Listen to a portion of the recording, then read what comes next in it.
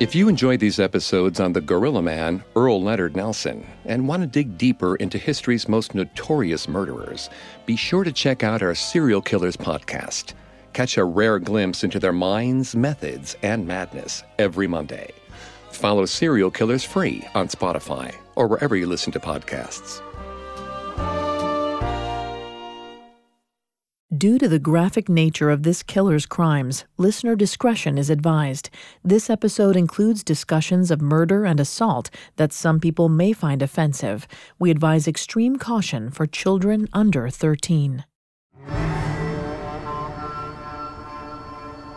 In May of 1921, the San Francisco Police Department received a frantic call from a young man named Charles Summers, Jr.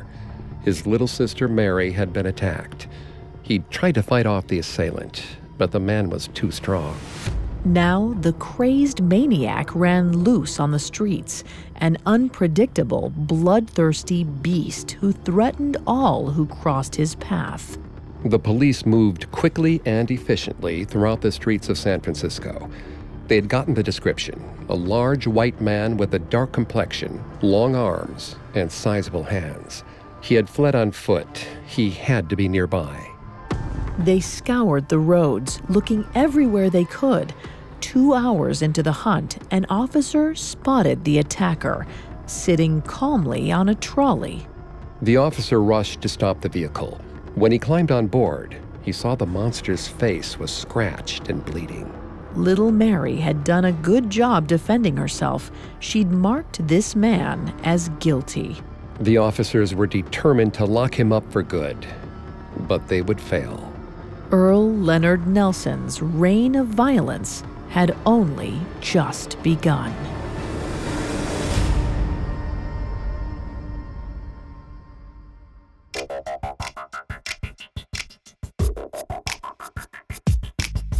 Hi, I'm Greg Polson. This is Serial Killers, a Parcast original. Every Monday, we dive into the minds and madness of serial killers. This is our second episode on Earle Leonard Nelson, the man infamously known as the Gorilla Killer, or Gorilla Man. I'm here with my co-host, Vanessa Richardson. Hi, everyone. You can find episodes of Serial Killers and all other Parcast originals for free on Spotify or wherever you listen to podcasts. To stream Serial Killers for free on Spotify, just open the app and type Serial Killers in the search bar. At Parcast, we're grateful for you, our listeners. You allow us to do what we love. Let us know how we're doing. Reach out on Facebook and Instagram at Parcast and Twitter at Parcast Network. And if you enjoyed today's episode, the best way to help us is to leave a 5-star review wherever you're listening. It really does help. Last week, we covered the early life and first attack of the gorilla killer, Earle Nelson.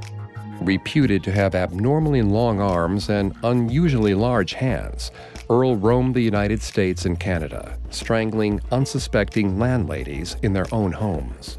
This week, we'll cover the series of killings that made him one of the most prolific murderers of the early 20th century.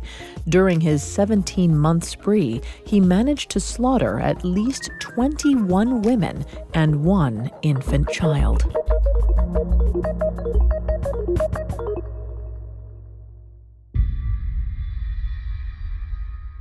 By 1921, 24-year-old Earle Leonard Nelson had lived a short but troubled life. He'd been orphaned, he'd suffered 2 traumatic brain injuries, and he had spent multiple years behind bars. He had committed many petty crimes, but in May of 1921, his behavior escalated from minor theft to major violence. After walking past a home and peering into its basement windows, Earle spotted a 12-year-old girl named Mary Summers.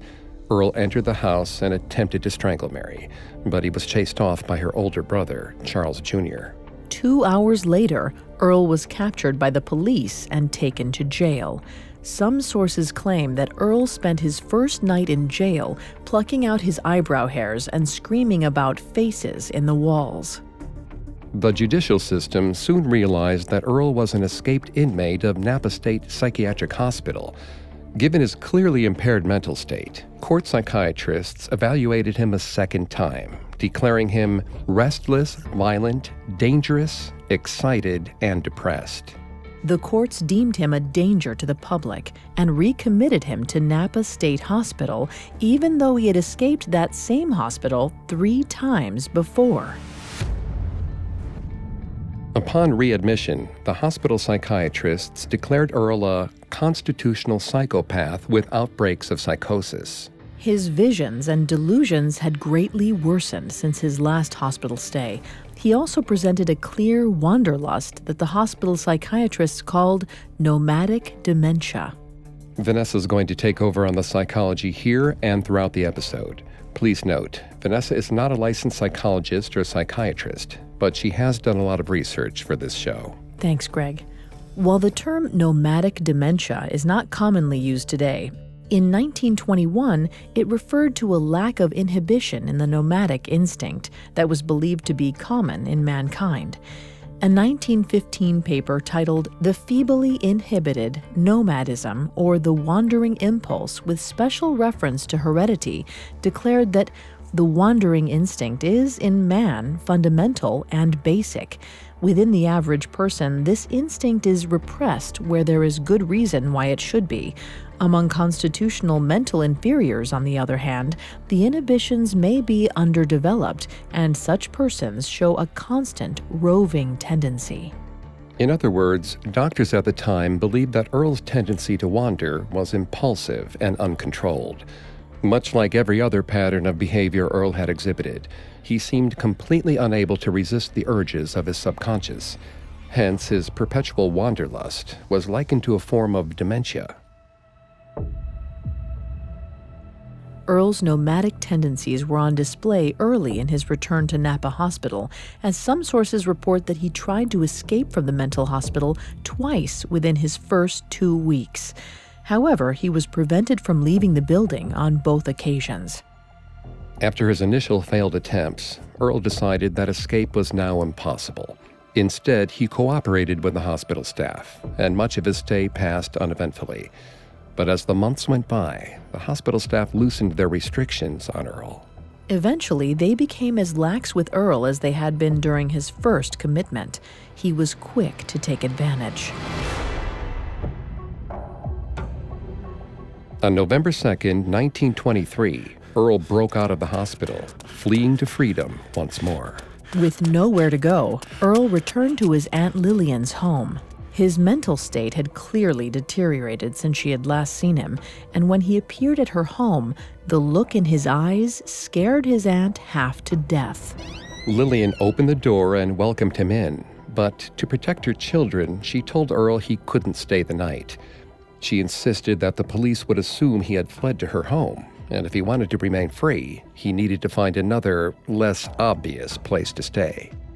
Surprisingly, Earle listened to his aunt. She gave him some of her husband's clothes, then sent him back out to wander once more.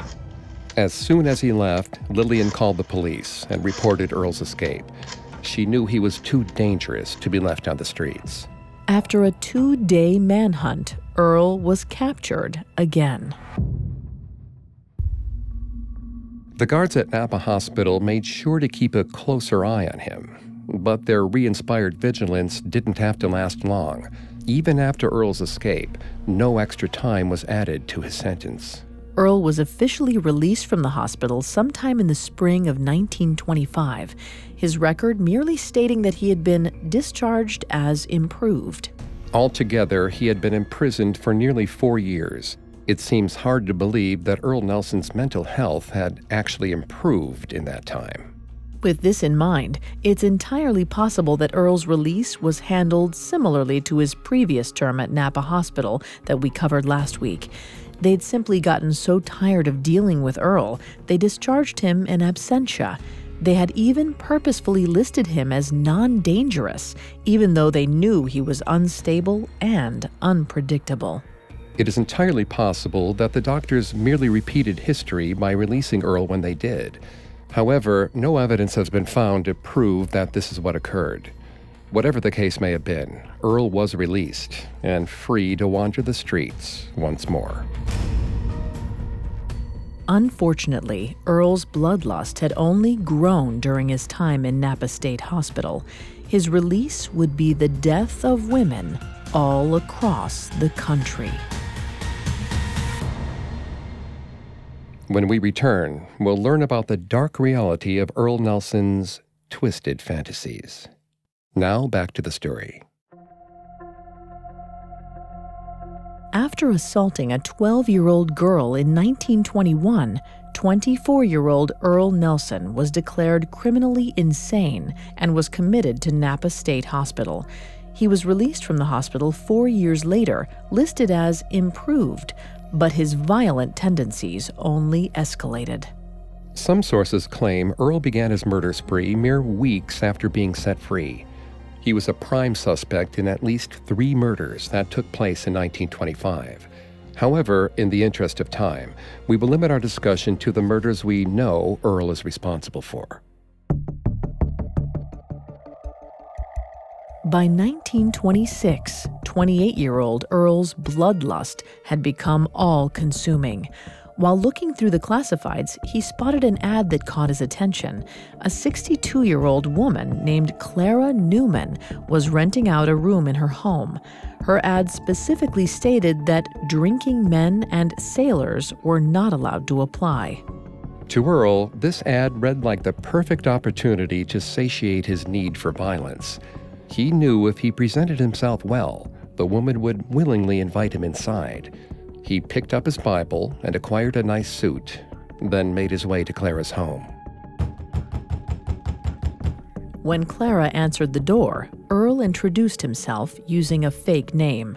He spoke cleanly, using religious language to give Clara the impression that he was an upstanding, God-fearing man. He asked to be allowed inside, and Clara assented. As Clara led Earle to the bedroom for rent, his mind ran wild. He thought of all the things he was about to do to her, none of them good. As they walked down the hallway, they came across the bathroom door. She asked Earle if he wanted to see the restroom, and he readily agreed. She stepped into the bathroom. He stepped in after her and closed the door behind them. Once the door latched shut, Earle felt free to do as he pleased. He brought his massive hands forward and wrapped them around her neck. Clara's eyes must have been filled with shock and fear as Earle squeezed and squeezed until Clara could breathe no longer. Earle Nelson had just claimed his first known victim. Yet even after taking Clara's life, he was far from satisfied. Earle hiked up Clara's skirts and violated her body. The fact that Earle violated Clara's corpse after she was dead, rather than assault her while she was alive, indicates that Earle was a true necrophiliac. A necrophile is a person who feels sexual attraction towards human corpses. According to a study titled Sexual Attraction to Corpses, a Psychiatric Review of Necrophilia, performed by doctors Jonathan P. Rossman and Philip J. Resnick, the most common motive for necrophilia is possession of an unresisting and unrejecting partner. Earle's behavior specifically categorizes him as a genuine necrophile, whose necrophilic fantasies were so powerful he began committing necrophilic homicide, or murder with the express purpose of obtaining a corpse to be used as a sexual partner. As we discussed in Part 1, Earle had had a hyperactive sex drive from the moment he entered puberty. He frequented the red light district of San Francisco, even at the age of 15. After he fell off a ladder at age 22 and hit his head, his sex drive only grew more uncontrollable. After facing resistance from his ex-wife, who simply could not keep up with his sexual demands, Earle likely felt that corpses were the only things that could truly satisfy his sexual desires. Hence, he followed up his first murder with the violation of his victim's corpse. Once he'd had his fill, he stepped out of the bathroom and walked to the front door of the home. He popped his collar up and pulled his hat down to help conceal his face. He reached for the door, only to hear footsteps coming from the staircase behind him. Clara's nephew, Merton Newman, who lived in the upstairs apartment, called out, "Can I help you?" Earle turned slightly towards him, still keeping most of his face concealed. Thinking quick on his feet, he answered, "Tell the landlady I will return in an hour. I wish to rent the bedroom." And with that, Earle stepped out of the house and sped down the sidewalk. Merton looked out the door to get a better glimpse of Earle, but by the time he got outside, Earle had already left his sight. Merton was perplexed. Earle's behavior struck him as odd, and he didn't get a clear look at Earle's face. He decided to tell his aunt what the man had said and walked to the kitchen to find her. Instead, he found a cold pan with a half-cooked sausage on the stove. Merton continued moving through the house. Eventually, he peeked into the bathroom to find the horrific sight of his aunt strangled and violated. Merton immediately called the police, but he could hardly describe the man he had seen. He only knew that the man's skin had an olive tone. There was little the police could do, and no evidence was available that could help them find their killer. Earle Nelson's rampage had only just begun. Whether driven by wanderlust or by fear of capture, Earle left San Francisco and made his way south to San Jose. It didn't take long for him to strike again. After the success of his first attack, he felt he had found the perfect system for murder.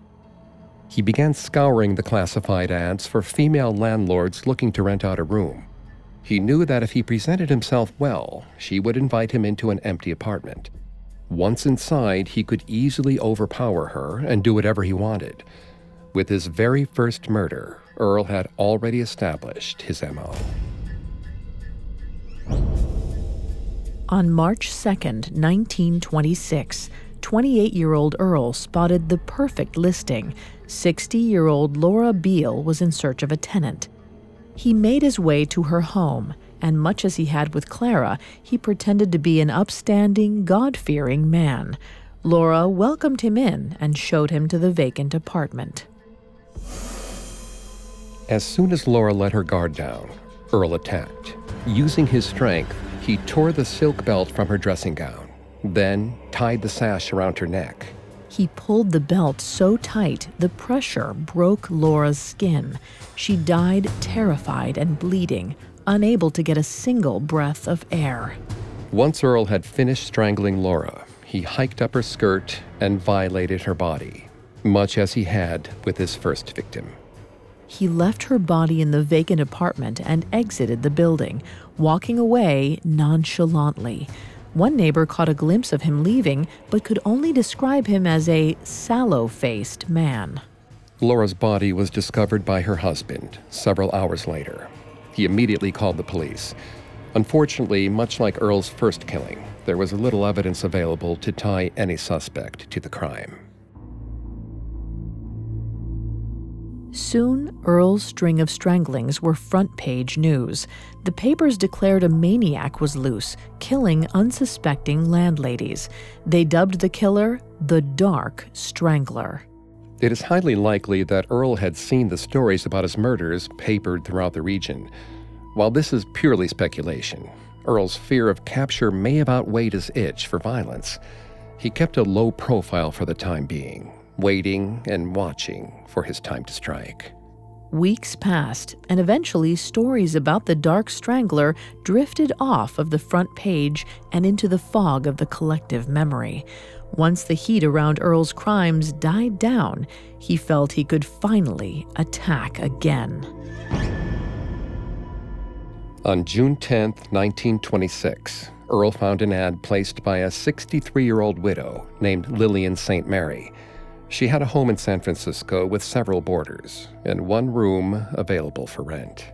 Just as he had before, Earle arrived at St. Mary's home in the middle of the day, suit pressed, Bible in hand.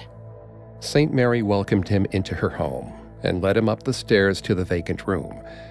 As soon as they entered, Earle locked the door behind them. Earle attacked Lillian faster than she could react. He grabbed her by the throat, threw her on the bed, then leapt on top of her, his knees pressing into her chest as he squeezed the breath from her neck. Once she was dead, he pulled back her clothing and desecrated her corpse, just as he had done twice before. Earle left the house silently.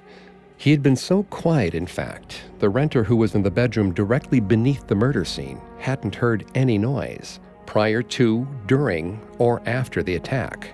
He didn't notice anything was wrong until hours later. Searching for his landlady, he ascended the stairs to find the vacant room's door hanging open and Lillian St. Mary's violated corpse left on the bed. With a third landlady murder officially on the books, police became convinced a single roving maniac was responsible for all three slayings. The chief of police warned every citizen of the Bay Area that a killer was on the prowl. He advised all landladies to avoid inviting potential renters indoors without a second person present. The police searched the streets for Earle once again, unsuccessfully. Shortly after murdering Lillian St. Mary, Earle fled San Jose, heading south along the coast. By mid-June, he had arrived in Santa Barbara, California, where the public was unaware of the threat. On June 24th, 2 weeks after his last killing, Earle called up the home of 53-year-old landlady, Mrs. Russell. He arranged an appointment to see the vacant room during midday, when he knew her husband would be out of the home. When the time arrived, Earle knocked on Mrs. Russell's door, and she led him inside. Once they were alone in the room, Earle assaulted her, tying a rope so tightly around her neck it tore through her skin. When she was dead, he pushed up her dress and violated her corpse. Yet this time, he was not unnoticed. Earle's motion brought the bed repeatedly crashing against the wall. While he had assumed he was alone, William Franey, one of Mrs. Russell's renters, was sleeping in the adjacent room. Franey worked the night shift, and when he heard the ruckus, he awoke, angry that his sleep had been interrupted. Franey crept across the hall, knelt down, and peeked into the keyhole to see what exactly was going on. Franey peered inside, spying a large man having sex with his landlady, but Franey knew Mrs. Russell would never willingly cheat on her husband. When he looked more closely, he realized that Mrs. Russell was practically motionless, and the bedsheets were stained with blood. Stunned and confused, Franey watched as Earle finished with his awful act. When Earle approached the door, Franey snuck back into his own room and waited for Earle to leave. Franey then left the building himself and rushed to find Mrs. Russell's husband, George, at his workplace. Franey told George what he had seen, and the two men returned to the house to find Mrs. Russell dead and defiled. They immediately reported the murder to the police, and for the first time, law enforcement received a clear description of the Dark Strangler.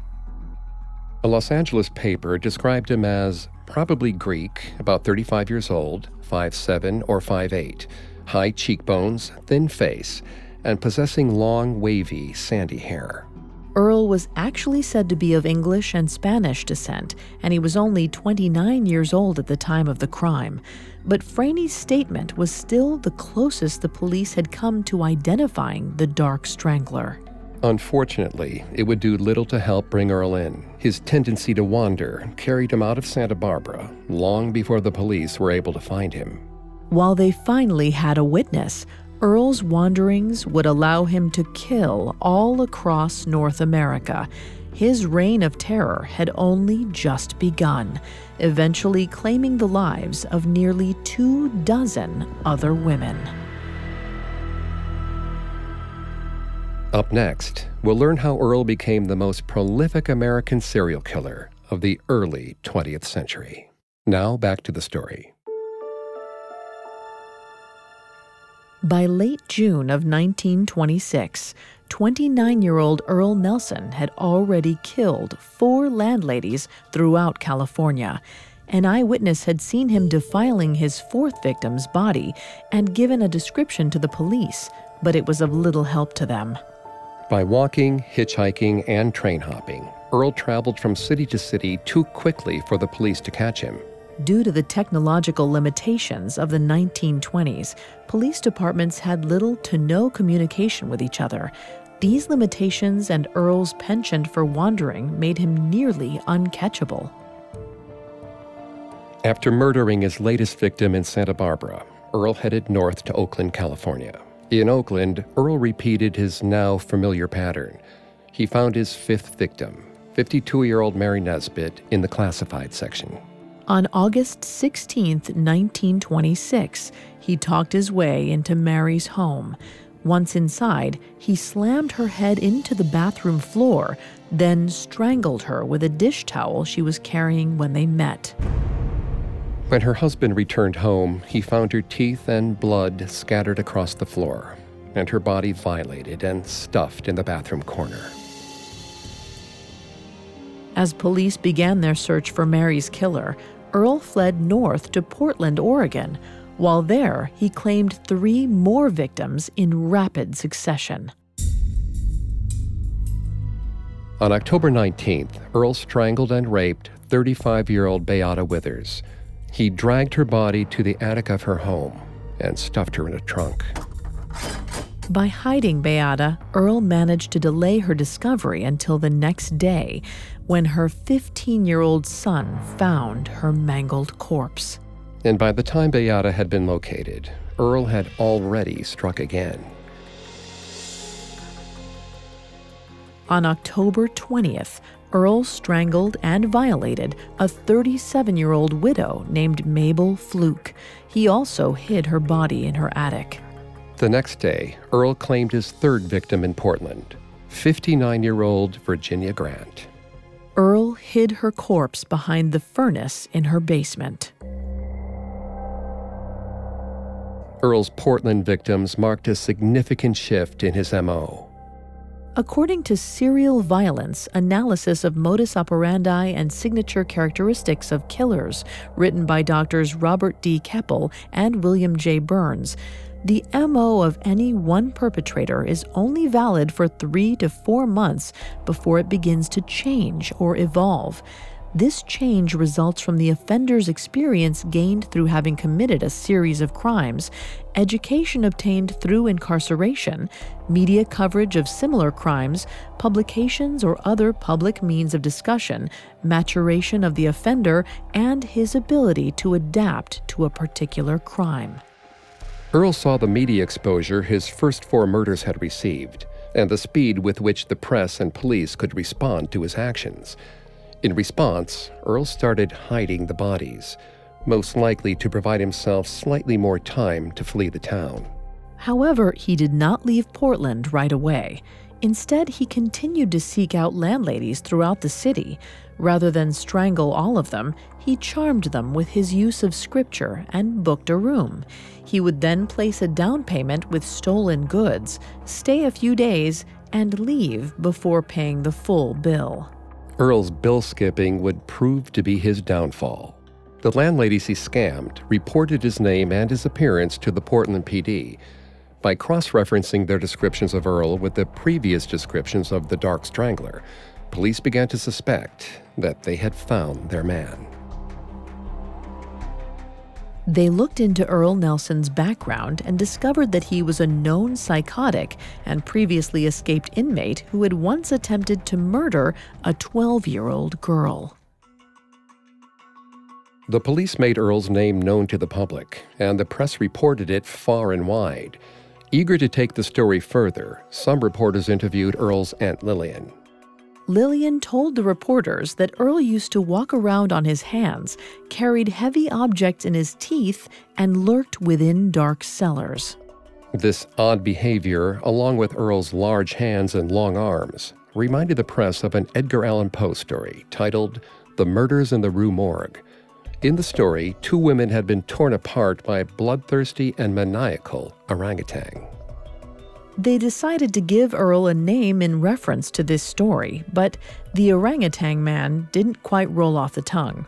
Instead, they dubbed Earle Nelson the Gorilla Man and the Gorilla Killer, the name that stuck with Earle to this day. Yet, even with Earle's name known to the public, he still proved difficult to capture. Earle's penchant for wandering and his tendency to use fake aliases made him nearly impossible to track. As such, he continued to roam the countryside, killing as he pleased. Every one of Earle's murders could be described at length. However, in the interest of time, we'll only cover each one briefly. After Portland, Earle made his way back to San Francisco. On November 18, 1926, he killed landlady Mrs. William Edmonds and hid her body underneath her bed. Her husband found her later that same night. Earle spent the next 5 days traveling due north to Seattle, Washington. On November 23rd, he killed Florence Monks, stole her jewelry, then fled Seattle just as quickly as he had arrived. He returned to Portland. On November 29th, Earle met and strangled 48-year-old landlady Blanche Myers.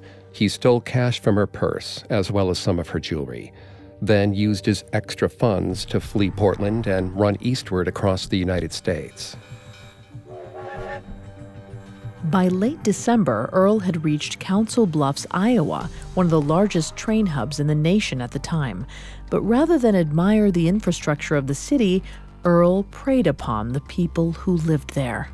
On December 23rd, Earle strangled 49-year-old Elizabeth Beard and hid her corpse beneath her bed.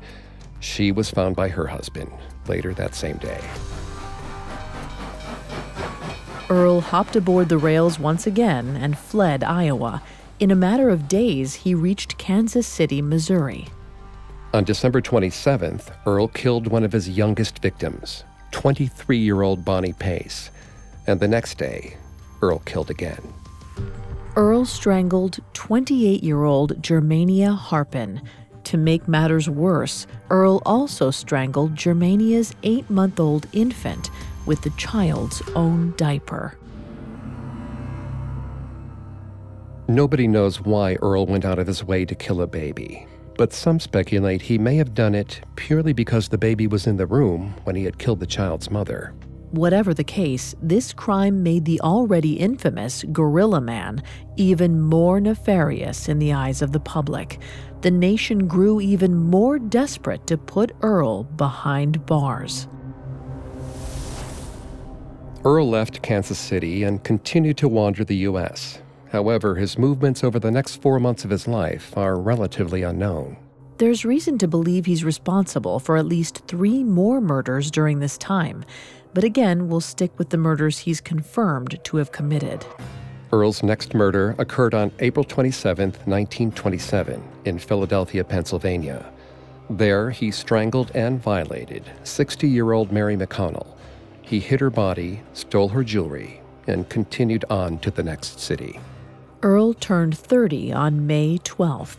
He celebrated his birthday on May 27th when he strangled 35-year-old Jenny Randolph in Buffalo, New York. By June, he had already made his way to Detroit, Michigan, where he committed his second double murder. On June 1st, he strangled a 53-year-old landlady named Minnie May with electrical wire, then violated her corpse.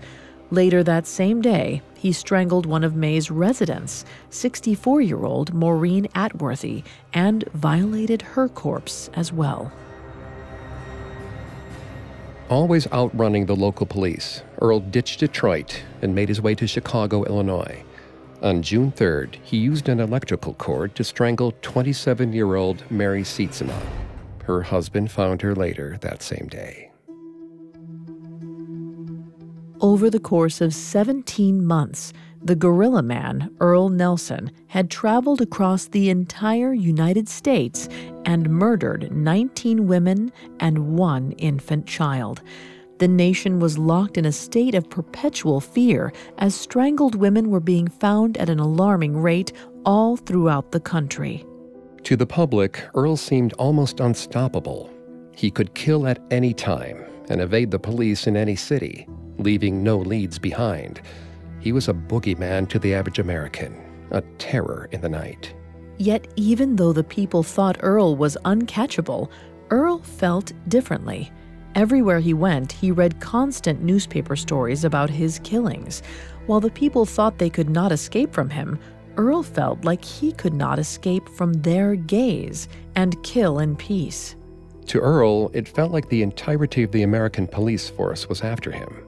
It was simply too much pressure, as he believed he could be caught at any moment. As a result, Earle decided to flee the States entirely. He headed north to Canada. After crossing the border, he made his way to Winnipeg, Manitoba, arriving on June 8, 1927. Looking for a place to stay, Earle charmed his way into a boarding house run by a woman named Catherine Hill. He gave her a fake name, paid her $1 as a deposit, and promised to get her $3 more by the end of the week. Unfortunately, he gave Catherine Hill something much worse instead. On that same day, a 14-year-old girl named Lola Cohen was walking down the street selling paper flowers door to door. Perhaps she knocked on Catherine's door and Earle answered, or perhaps Earle met her on the street and asked her to return to his room with him. Whatever the case, Earle got Lola into his room alone, and in typical Gorilla Man fashion, he strangled her with his bare hands. Earle hid Lola's body underneath his bed, then went to sleep. In the morning, he left the boarding house, locking his bedroom door behind him. He began to wander the streets of Winnipeg, looking for his next victim. He found her that very same afternoon. Emily Patterson was inside her home cleaning when Earle Nelson spotted her through the window. Unlike most of Earle's victims, Emily was not a landlady. Nobody knows how Earle got inside the Patterson home, but once he did, he strangled Emily. He then violated her body and stuffed her corpse beneath her bed. Earle stole one of Emily's husband's suits, $70 in cash, and Emily's golden wedding ring. He left the house shortly after and began wandering Winnipeg once more. When Emily's husband, William, returned home that evening, he was wrought with worry. His wife was nowhere to be found. After several hours of searching, William finally decided to turn in for the night. He knelt down beside his bed at 11:30 p.m. and prayed to God, asking that he help him find his wife. Once he finished praying, he stood. His leg caught the sheets that covered the side of the bed. As the sheets lifted, he caught a glimpse of his wife's sweater underneath. He knelt down once more to see the horrific sight of his wife brutalized, violated, and dead. William contacted the Winnipeg police. As he described the crime to the police, they immediately knew who had committed it. Tales of Earle's horrific crimes had traveled all the way to Canada long before he himself had actually arrived.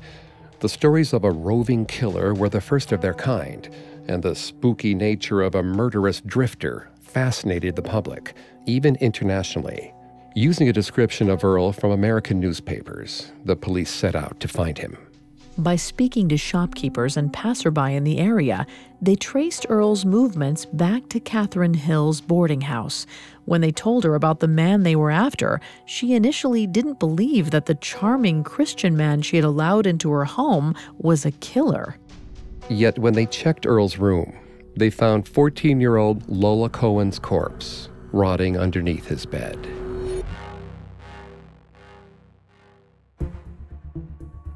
With the Gorilla Man's identity confirmed and his alias discovered, the Winnipeg police acted fast. They sent word out to the public, warning them about a dangerous American loose in their province. People sent in tip after tip, effectively tracking Earle's movements for the police. The police recovered Earle, 5 miles north of the Canada-U.S. border. Earle surrendered to the Mounties using a fake name and complied with their every request. They initially doubted that they had captured the right man, as Earle was so cooperative. However, his first night in jail, he picked the door to his cell and escaped into the darkness. The police found him the next day, and his escape had proved his true identity to the police beyond all reasonable doubt. They had finally captured the Gorilla Man himself. As the Canadian police began to question Earle, they allowed officers from all over the U.S. to interrogate him as well. Officers from California, Oregon, Washington State, Iowa, Missouri, Pennsylvania, and so on connected Earle to their various unsolved murder cases through eyewitnesses and objects Earle had stolen from crime scenes. The police suspected Earle's involvement in 29 murders, but Earle denied his involvement in each and every one. In the end, the evidence against him was enough to declare him guilty of 22 killings. However, the Canadian courts only prosecuted him for the murders of Lola Cohen and Emily Patterson because they were the only two murders that had occurred within Canada's borders. They declared him guilty of first-degree murder in both cases and sentenced him to death by hanging. The U.S. law enforcement was satisfied with Earle's Canadian trials and left him to the justice of the North. After all, a criminal could not be killed twice, and he had already received the death sentence. On Friday, January 13th, 1928, 30-year-old Earle Nelson was led to the gallows. They allowed him to speak his last words. He cried, "I am innocent. I stand innocent before God and man. I forgive those who have wronged me and ask forgiveness of those I have injured. God have mercy." They placed the rope around his neck, led him to the platform, and at 7:30 a.m., they pulled the lever. Earle's neck broke, rendering him unconscious. As he hung from the rope, it squeezed the air from his lungs. In a poetic twist of fate, the Gorilla Man died in much the same way as his victims. Over the course of 17 months, Earle Nelson murdered at least 21 women and one 8-month-old child. He was the most prolific serial sex killer in American history until the crimes of Dean Corll were discovered in 1973, nearly 50 years later. Earle Nelson was also the first American serial killer to get widespread public and press attention.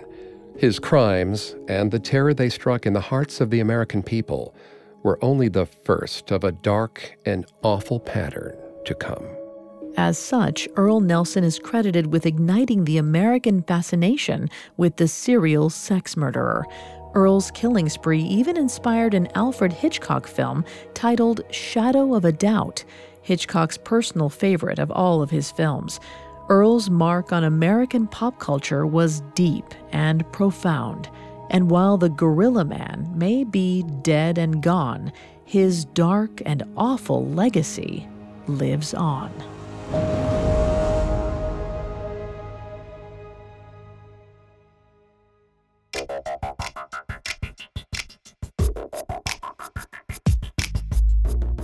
Thanks again for tuning in to Serial Killers. We'll be back Monday with a new episode.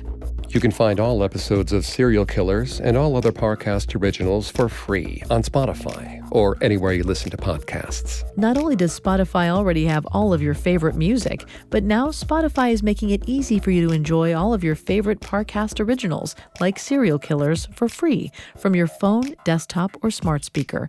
To stream Serial Killers on Spotify, just open the app and type Serial Killers in the search bar.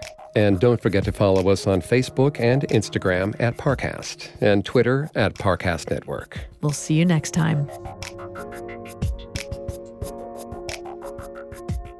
Serial Killers was created by Max Cutler and is a Parcast Studios original. Executive producers include Max and Ron Cutler, sound design by Trent Williamson, with production assistance by Ron Shapiro and Carly Madden. This episode of Serial Killers was written by Giles Hovseth, with writing assistance by Abigail Cannon, and stars Greg Polson and Vanessa Richardson.